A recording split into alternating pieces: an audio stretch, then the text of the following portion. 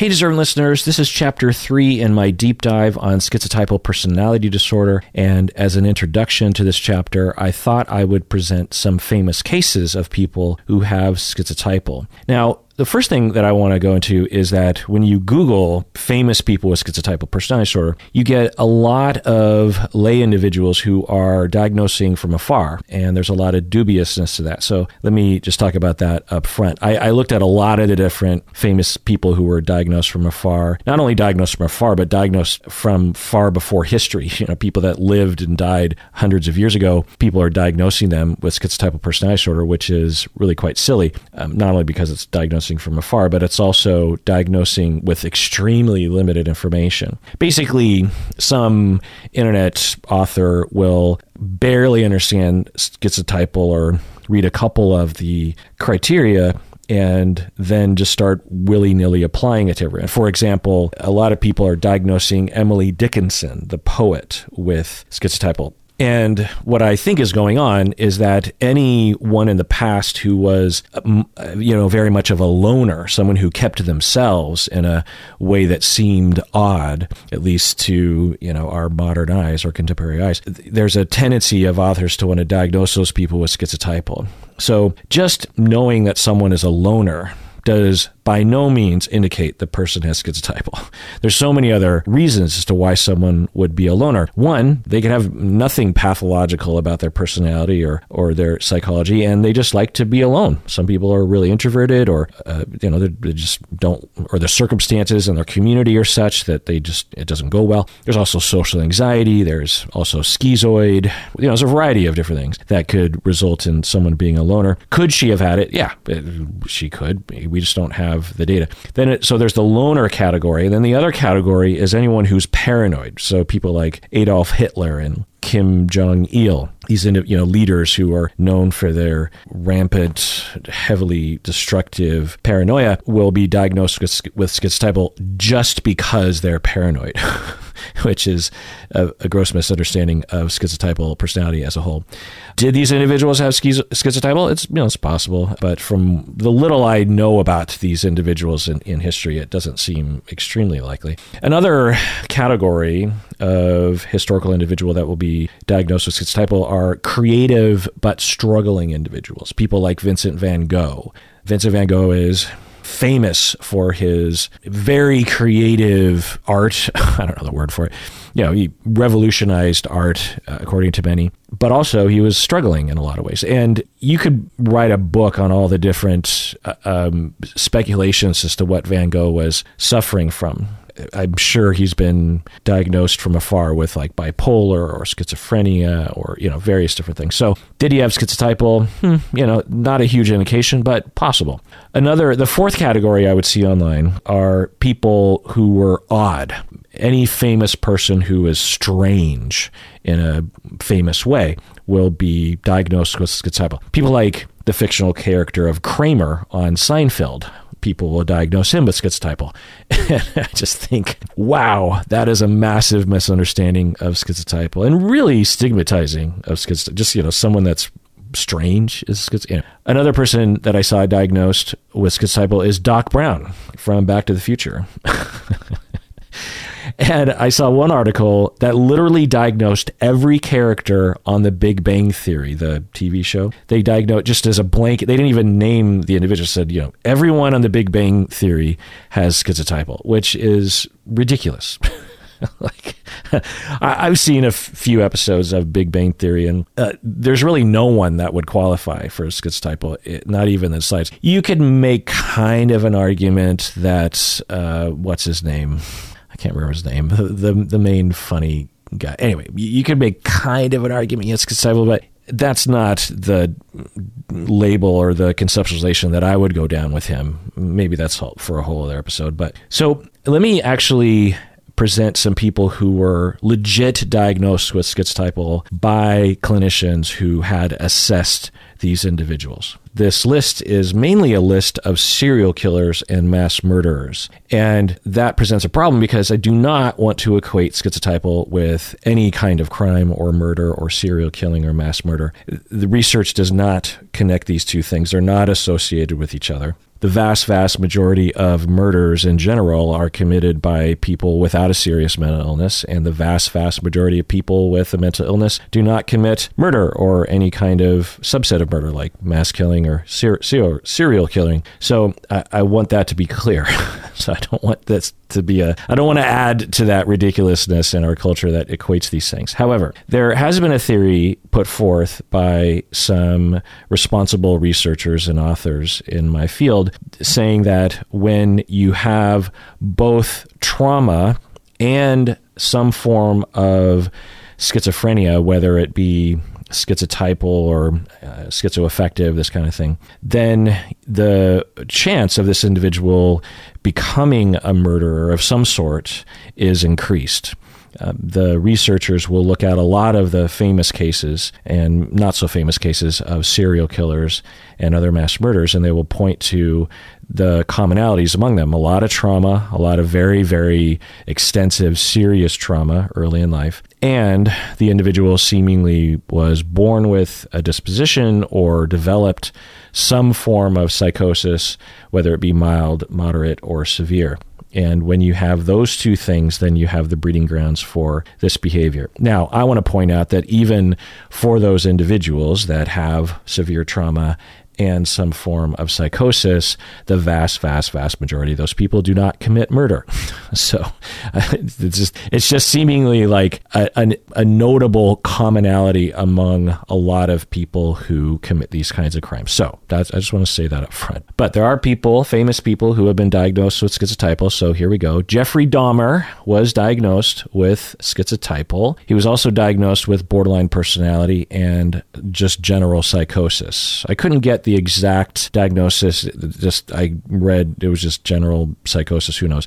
If you don't know who Jeffrey Dahmer was, he was a serial killer. And he had a lot of the signs. I've done deep dives on Jeffrey Dahmer, and of course I can't diagnose him from afar from my end, but I can look at the data and I can look at the assessments that were conducted with him. And there are some signs. For example, he was a loner. He did have some magical thinking. He did have odd thinking and odd behavior in speech. He had constricted affect. He was suspicious of others, seemingly. And there were signs of mild psychosis. So I think the schizotypal with Jeffrey Dahmer is possible. Again, I do not want to equate serial killing with schizotypal, but one serial killer was diagnosed with schizotypal. Another serial killer is Ed Kemper. Some of you who watched the Mindhunter series on Netflix might recognize him being fictionalized or recreated, I suppose, in that show. Another serial killer, and after being caught, he was diagnosed with schizophrenia, but later it was found that he did not have full-blown psychosis, so the diagnosis was revised to schizotypal personality disorder, along with antisocial personality and narcissistic personality. So I think that's another thing to point out, is that if you just have schizotypal, the chance of you becoming a murderer isn't very high. You have to probably also suffer from antisocial or psychopathy or some other issue that is creating the motivation to actually kill people. Because people with schizotypal do have compassion for other people. They do have empathy. They don't want to hurt other people. So in all likelihood, all these serial killers, in addition to having schizotypal, also had other complicated factors that led to them having the callous murdering of other people. Now, from what I understand, both Ed Kemper and Jeffrey Dahmer were diagnosed after the fact, after they were caught with schizotypal. And you can imagine that the assessment, the assessor, the psychologist could be biased because of the extreme nature of their behavior, of the serial killing, that could push them to over-pathologize the individual. So it'd be more convincing if we had someone that was diagnosed with schizotypal prior to the crime, right? Well, we do have someone like that. We have James Holmes, who was the Aurora, Colorado killer in 2012. He was diagnosed with schizotypal before he committed mass murder, and it was because he had social phobia, he was a loner, he had odd behavior, he had mild psychosis, he was paranoid. For example, he thought he was being watched by the FBI when he wasn't. And the defense argued, actually, as a way of trying to reduce the chance of him getting the death penalty, I believe, that he had schizophrenia and not schizotypal, and that he was insane at the time of the crime. In custody, though, he had a 22-hour assessment by a clinician, and he was diagnosed with schizotypal. A different assessment, though, found him with schizoaffective disorder. And this gets to what I would argue to be the subjective nature of some of these labels. A lot of people in my field will claim that these labels are objective labels because they are scientific and all these kinds of things. But, you get a bunch of clinicians in a room, you're going to get different things. Does it negate the activity of diagnosing? No, absolutely not. It's just that when you have certain presentations of symptoms, it depends on the day with the person you're assessing. It depends on the opinion to some extent of the assessor. Also, some of these disorders, there's a lot of overlap, which I'll get into, I think, in this episode if I get there. There's a lot of overlap between schizoaffective and schizotypal. To me, they're pretty distinct, but, if someone was in the middle, I could see it, one person landing on schizotypal and one person landing on schizoaffective. So I just want to remind everyone, again, that I do not want to associate schizotypal with any sort of crime, let alone murder, because if there is an association, it's so small that to draw that connection is ridiculous. Just as another statistical example that I'll give here, the vast majority of murders are committed by men, people who identify as men. Does that mean that when you meet a man, that you should assume that individual is going to kill you? No, everyone understands the statistical problem with that, right? The vast majority of murders are committed by men, but the vast majority of men do not kill anyone. Well, it's even a greater ridiculous notion to equate schizotypal with murder. So I hope that makes sense to people. The way to look at it is with some individuals who have schizotypal, if they have 100 other factors that contribute to them making the decision to kill someone, schizotypal is one of those 100 factors. You know what I mean? So just having schizotypal is not enough of a reason to suspect or predict someone would commit any kind of murder. But the next person I want to talk about is Dylan Klebold. He is one of the mass murderers who perpetrated the Columbine High School massacre. A paper was published in 2010 by Peter Langman, and I just want to quote his article. So he says here, "This article examines the cases of 10 rampage school shooters in an effort to find out not only how they are alike, but also how they differ. Out of the 10 shooters discussed, 3 were traumatized, 5 were psychotic, and 2 were psychopathic. The 5 psychotic shooters had schizophrenia spectrum disorders, including schizophrenia and schizotypal personality disorder. They all came from intact families with no history of abuse." So just chiming in here, the article by Peter Langman, 2010, again, just reiterating what he's saying here, is that he looked at 10 rampage school shooters and tried to categorize them. And 3 were in the traumatized category, 5 were in the psychotic category as he categorized them, and 2 were in the psychopathic or the antisocial category, the lack of empathy category.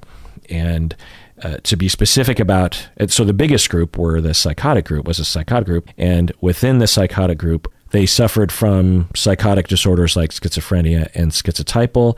And he points out that these 5 psychotic shooters came from what he's calling intact families, meaning I'm thinking the parents are still together, and that there was no history of abuse. We can be dubious about a statement like that because we can't know if the individuals were or were not traumatized based on reports from their parents or their community or something, because oftentimes these shooters will die in the process of their mass shooting, so we can't ask them. But even if we did ask them, it's hard to know. It's just hard to know if any kind of historical account is accurate, right?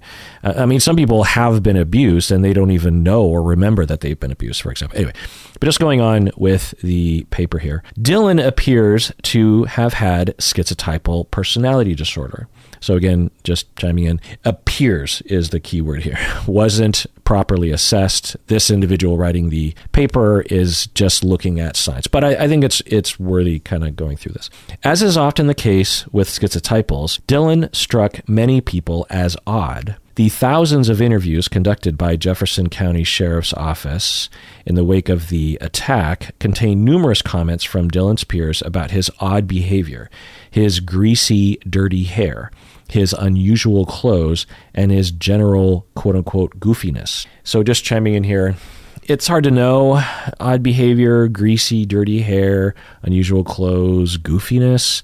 It's hard to know if that's a clear indication of one of the criteria for schizotypal, but it's in that category going on here. He was markedly shy and socially awkward. He wrote about his social difficulties in his journal. Quote, "Nobody accepting me even though I want to be accepted. Me doing badly and being intimidated in any and all sports. Me looking weird and acting shy. Big problem." End of quote. So let's look at this statement in his journal. And this does lend itself to the credibility of the post-mortem diagnosing of someone if you have their journal, right? Because it's very important data, very helpful data. And he says here, "Nobody is accepting of me, even though I want to be accepted." That statement is at the foundation of schizotypal, in my opinion. The people that I've treated with schizotypal, they all have that sentiment, that they want to be accepted, so they're not schizoid, but they believe that nobody accepts them, which is probably not the case, unless they have engineered it through their weird defensive behavior with everyone. So, it's a hallmark of schizotypal. Does that indicate the person had schizotypal? No, but, it's in that direction going on here. He misused language in a number of ways. He distorted actual words into words that do not exist. He had tangled grammar and odd passages of inarticulate content. This never became a word salad, as in the speech of schizophrenics, but given that Dylan was a bright young man, his misuse of language is noteworthy. All right, just chiming in here. Yeah, this is another hallmark for a lot of people with schizotypal, and it doesn't correlate logically with the other elements of schizotypal until you understand the whole pathway to that, which I went into in chapter 2. But yeah, it's interesting to note, and according to this author, Dylan was intelligent, so presumably understood or at least had the capacity to understand grammar and how to word things in a way that was common to people. And yet he would use tangled grammar, odd passages of inarticulate content, but the inarticulateness, the odd speaking, wasn't so odd that we would call it word salad, which is what people with schizophrenia will present. So it's in that direction, right? It's another criteria that we could say is potentially being met. Going on here with the paper. Dylan also had strange ideas that appear to have been delusions. His alienation was so extreme that he apparently saw himself as not being human. He wrote, "Being made a human without the possibility of being human." So being made a human without the possibility of being human. Another quote, "Humanity is something I long for." End of quote. He also viewed himself as a godlike being. For example, he wrote, "Me is a god."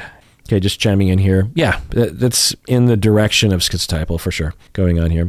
Dylan exhibited paranoia. He thought that everyone in his life hated him and felt like he was being conspired against. He also wrote about being persecuted by God, interpreting simple events as a conspiracy against him. This did not seem to be a fixed delusion, however, but rather a transient response to particular events. Just chiming in here. Yeah, that's definitely in the direction of schizotypal for sure. You have that pretty significant paranoia, but it's not a fixed delusion as in with schizophrenia. Going on here. Dylan's odd presentation, social anxiety, mild paranoia, misuse of language, and fantasy delusional thinking all suggest that he had schizotypal personality disorder. So, pretty interesting case that this author is making, the author being Peter Langman. All right, another individual who was diagnosed with schizotypal prior to the crimes is an individual named Jake Angeli. Now, you might not recognize that name, but everyone knows him as the QAnon shaman. Right? Do you remember the individual who participated in the January 6th attack on the Capitol? The fellow who had the face paint on and the weird hat, buffalo hat, I think it is the way I might describe it. The QAnon shaman. He was diagnosed with schizotypal before his crimes while he was serving in the Navy. He believed in several conspiracy theories throughout his adult life, including QAnon. He also believed that Biden stole the election. He was an anti-vaxxer. He believed in the deep state and so on. And he often vehemently protested various different things in his outfit in his home state of Arizona. Incidentally, he asked Trump for a pardon after he was detained and sentenced. The pardon never happened. I don't think any of those pardons ever happened. Now he says he feels betrayed by Trump and he hates him. And then in 2021, a couple years ago, he was sentenced to 41 months in prison, 3.5 years. So that is Jake Angeli, otherwise known as the QAnon shaman, diagnosed with schizotypal before his crimes. Another famous person who was diagnosed with schizotypal is Bowe Bergdahl. If you're familiar with him, he was in the U.S. Army, serving in Afghanistan in 2009. Incidentally, the season 2 of Serial, this podcast, is all about him. You know, the first season was about Adnan Syed, I believe his name was, and the second season was about Bowe Bergdahl. A lot of people didn't like season 2 of Serial, but I actually thought it was really interesting. But anyway, so he was serving in the U.S. Army in Afghanistan 2009, and he seemingly just wandered away from the military compound, which was extremely unsafe and unheard of, given the fact that they were essentially kind of surrounded by the enemy, so to speak. He was swiftly captured by the Taliban after he just randomly wandered away from the compound, and he was held captive for 5 years. And upon release, he was court-martialed, and the defense diagnosed him with schizotypal personality disorder. By the way, he was dishonorably discharged, and he wasn't sentenced to any prison time. Now, why was he diagnosed with schizotypal? I couldn't really find much information on that, but from my memory of season 2 of Serial podcast was he was a loner. He had some odd thinking. He had some magical thinking. I think that one of the speculations, it's hard to know because he was held captive for 5 years. And then after he was, released or given back to the United States, they asked him, why did you do this? And da-da-da. And there seemed to be some inconsistencies as to what his motivation was. But one of the reports is that he was motivated because he believed that he could interact with the Taliban, like he thought he would be this emissary or he'd be able to make friends and end the war. So, I don't know. So could that be a sign of schizotypal? Sure, it's possible, but I just thought I'd present that case as well. A lot of really notable cases of individuals being diagnosed with schizotypal. Another person who might have had schizotypal is Mark Chapman. He is the person who killed John Lennon in 1980. We did a whole deep dive, me and Umberto, on Mark Chapman. He wasn't diagnosed with schizotypal, but when I think about his history, I think that it's possible to conceptualize him as such. He had a really difficult childhood, lots of family conflict and violence. He had a lot of magical thinking, even as a child and as an adult. He, for example, believed that these little people lived in the walls that he could communicate with. He was a loner, even though he never really wanted to be a loner. He, for example, when he was gearing up to kill someone, and John Lennon was just on his list. He wanted to kill Paul McCartney. He wanted to kill all sorts of Ronald Reagan, I think, was on his list. And during this time, he listened to the Beatles late at night. He stripped naked. He lit candles, and he asked Satan to give him the power to kill John Lennon. He believed that the little people in the walls, this is him as an adult, were now rich and powerful. These little people were rich and powerful, and they were looking down on him. And he presented his plan of killing John Lennon to the board of directors and these little people. And by little people, I'm talking like, 2 inches tall, that kind of thing. And also he got completely obsessed with the book Catcher in the Rye, and he reported that he was living inside the book. And he says, quote, "I decided to kill John Lennon to make others aware of Catcher in the Rye." And So, end of quote. Does that indicate schizotypal? What's going on there? I don't know. Another example of what we might frame as magical thinking was he thought that John knew that he was going to be assassinated and accepted his fate. He thought the assassination was destiny and Mark Chapman himself was a part of destiny. That's certainly not very coherent thinking, right? So when he was caught and he had his trial, there were 6 defense experts who assessed him, trying, I think, to establish that he was insane at the time of the crime. And all 6 concluded that Mark Chapman was psychotic at the time of the crime. 5 diagnosed him as suffering from paranoid schizophrenia, and 1 diagnosed him with manic depression with psychosis. I think today they might call it schizoaffective. I'm not quite sure. They might have also diagnosed him with bipolar with psychosis. But these, as I'll get into later, I think in this chapter, paranoid schizophrenia, bipolar with psychosis, if you had mild versions of these disorders, you could pretty easily also be diagnosed with schizotypal personality disorder. And, no one diagnosed him with schizotypal, so I'm not going to claim that. But I don't know, there's some signs there. And there were many other serious criminals who were diagnosed either before the crime or after the crime with schizotypal. People like Edward Harper, who was a serial rapist of children, Matthew Harris, who was a very famous Australian serial killer, also Sue Po Ko, who's a famous serial killer in Hong Kong, who was also a police officer, which is an interesting case. And the list goes on and on. I mean, if you look at the lists online of people who have been diagnosed after or before the crime with schizotypal, it's a pretty long list of serious criminals, a lot of serious criminals. And that's interesting. It's notable. Again, I do not want to equate schizotypal, because remember that the prevalence for schizotypal, conservative estimates put it at 3 or 4%, could be as high as 5 or 6% of the population. So we're talking about millions and millions of people around the planet who are likely to suffer from schizotypal and would qualify for the disorder. And so of those, hundreds of millions of individuals, are you going to have some extreme outliers who commit crimes potentially slightly motivated by the mild delusions involved in schizotypal? Perhaps. I would argue, and this is often the case with these kinds of behavioral prediction areas, that it's not the disorder that causes the problem, it's the way society reacts to these individuals that causes the problem. So when you have schizotypal, because there's not a lot of awareness or services, these individuals will not know they have schizotypal, and they will try to survive and they will try to get by, but they will create a lot of issues in their life because they're paranoid of others and they've been through a lot of traumas. And even if they knew they had schizotypal, there's not a lot of great treatment out there. Also, treatment can be hard to come by, it can be hard to afford. And so these individuals will be, will run into some issues socially and economically, because it can be hard to work with schizotypal sometimes.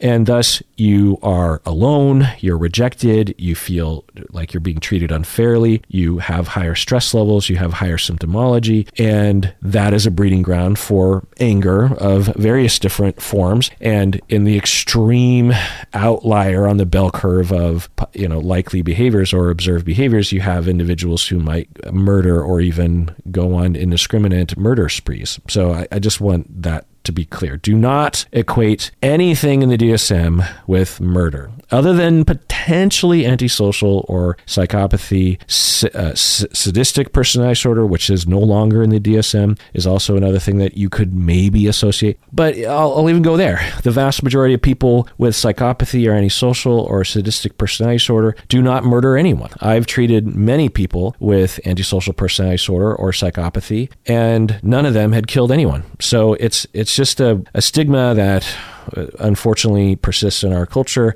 Movies and TV shows and politicians don't help this association, this false association. So, I feel really weird about presenting these famous cases of schizotypal. I was trying to look for someone that wasn't a serious criminal with schizotypal, like a famous actor or something. And I just couldn't find any. There were people that were speculated as, like Vincent van Gogh, these kinds of people who might have schizotypal, but nothing seemed compelling to me. So I don't know. But, I thought I'd present it. It's interesting. So in this chapter, I'm going to go over the dimensions of schizotypal. I'm going to talk about some more real cases. I'm going to talk about what we might call happy schizotypal, meaning that it's a positive thing to have schizotypal, or at least be on the spectrum. We're going to talk about comorbidities and differentials, schizotypy, schizophrenia, autism, neurodevelopmental disorders, ADHD, adolescent issues, substance abuse, personality disorders. We're going to talk about the history of the disorder, how it was conceptualized over time. It goes back quite a ways, as you can imagine. I'm going to present more research. I'm going to talk about treatment. I'm going to read your emails. And if I get to it, I might provide a little bit more detail on how to assess this. But to hear the rest of this chapter and all the chapters on this deep dive, you have to be a patron of the podcast by going to patreon.com. So go to patreon.com, become a patron of this podcast if you want. And otherwise, take care of yourself because you deserve it. You really, really do.